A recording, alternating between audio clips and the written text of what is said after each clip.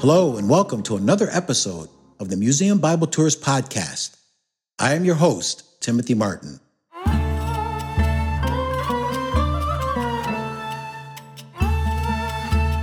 The archaeologists were puzzled. Until recently, they thought that the earliest destruction layer of Jerusalem came from the Babylonian conquest of 607 BCE. But in 2021, during their excavations in the City of David National Park in Jerusalem, the archaeological team from the Israel Antiquities Authority discovered a layer of destruction dating to that time period when no known conquest of Jerusalem or any other violent event occurred. This layer of destruction was unusual. The excavations revealed a layer of destroyed artifacts, including a row of containers, bowls, lamps, cookware, kitchen utensils, storage jars, and broken dishes that appeared to have been smashed as walls came down. Among the artifacts were fragments of pottery, some nearly intact that they could be put back together. It had no signs of a fire. They found no ash or other evidence suggesting the city was burned at that time. There was no sign of an intentional damage, such as from invaders. That leads to the conclusion that the collapse of the building's walls was not a deliberate event. They excluded that this was an isolated incident, a single building collapsing due to some unique structural damage.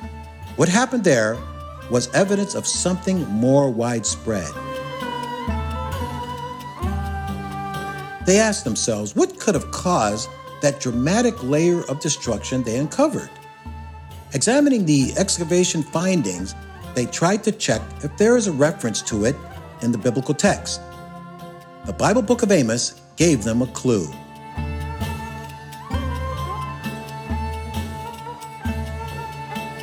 The prophet Amos was a resident of Judah. His hometown was Tekoa, 10 miles or 16 kilometers south of Jerusalem. He lived at the end of the 9th century BCE when King Uzziah ruled in Judah and Jeroboam II was king of the 10-tribe kingdom of Israel. Amos was a sheep raiser. The opening verse of his prophecy says, "The words of Amos, who was among the sheep raisers from Tekoa, which he received in vision concerning Israel in the days of Uzziah of Judah and the days of Jeroboam, son of Joash, the king of Israel, 2 years before the earthquake." Amos 1:1. The prophet Amos referred to 2 years before the earthquake as an anchor to the events he was about to relate.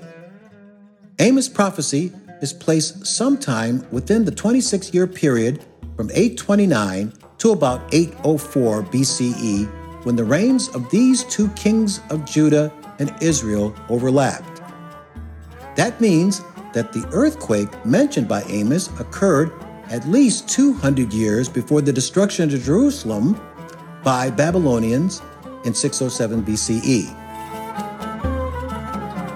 The great earthquake was of such magnitude that nearly 300 years later, Zechariah made particular mention of it. Zechariah said, "You will have to flee just as you fled because of the earthquake in the days of King Uzziah of Judah." Zechariah 14:5. Given that Zechariah lived nearly 300 years after Amos, the trauma of that earthquake was deeply ingrained in the collective memory of Israel and Judah. Amos became a prophet at a time when things might have seemed to be settled and going well. With God's support, Uzziah in the south had enjoyed military successes. Security appeared to prevail in the northern kingdom too. Jeroboam had restored Israel's borders to their former extent, and the Assyrian war machine that had affected Syria did not yet seem to threaten Israel. As we read the book of Amos, we can perceive some of the conditions existing at that time in Judah and Israel. Their lives were centered on eating and drinking. They downed fancy wine and self-indulgently pampered themselves with the choicest of oils and food. The rich lived in idle luxury. Archaeologists have uncovered the evidence of this prosperity. Numerous ivory objects were found in the excavation of Samaria. We could summarize this situation as prosperity and dissipation. But suddenly, just 2 years after Amos was commissioned to be a prophet, a great earthquake occurred and became a benchmark in the history of Israel. This earthquake was probably one of the strongest and most damaging earthquakes in ancient times. According to some researchers, the magnitude of this earthquake may have been at least 7.8, but more likely as high as 8.2 on the Richter scale. Archaeological evidence for Amos' earthquake has been found at other sites in Israel. But this is the first time that Israeli archaeologists have identified evidence of the earthquake in Jerusalem, capital of the Kingdom of Judah. Based on the damage found in other sites in the region, it seems likely that although Jerusalem was not the epicenter of the earthquake, it was significantly affected. Yes, some 2,800 years ago, a powerful earthquake hit the land of Israel. Now, for the first time, archaeologists found concrete evidence of the event in Jerusalem. For archaeologists, Amos' earthquake is an archaeological anchor for Jerusalem. It may serve as an important stratigraphical benchmark for scientific excavations in Jerusalem.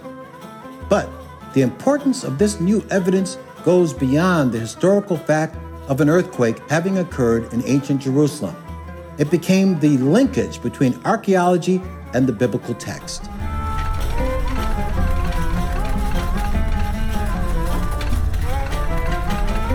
Thanks for listening. We hope you enjoyed this episode.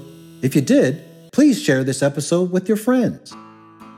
We invite you to visit our website, museumbibletourscom, to sign up for our newsletter, to follow us on social networks such as Instagram, or even leave a review. If you enjoyed this podcast and want to help it grow, head to our donate page, museumbibletours.com/podcast. Therein, you will see how to donate. This podcast was produced by Museum Bible Tours. Thanks for your support.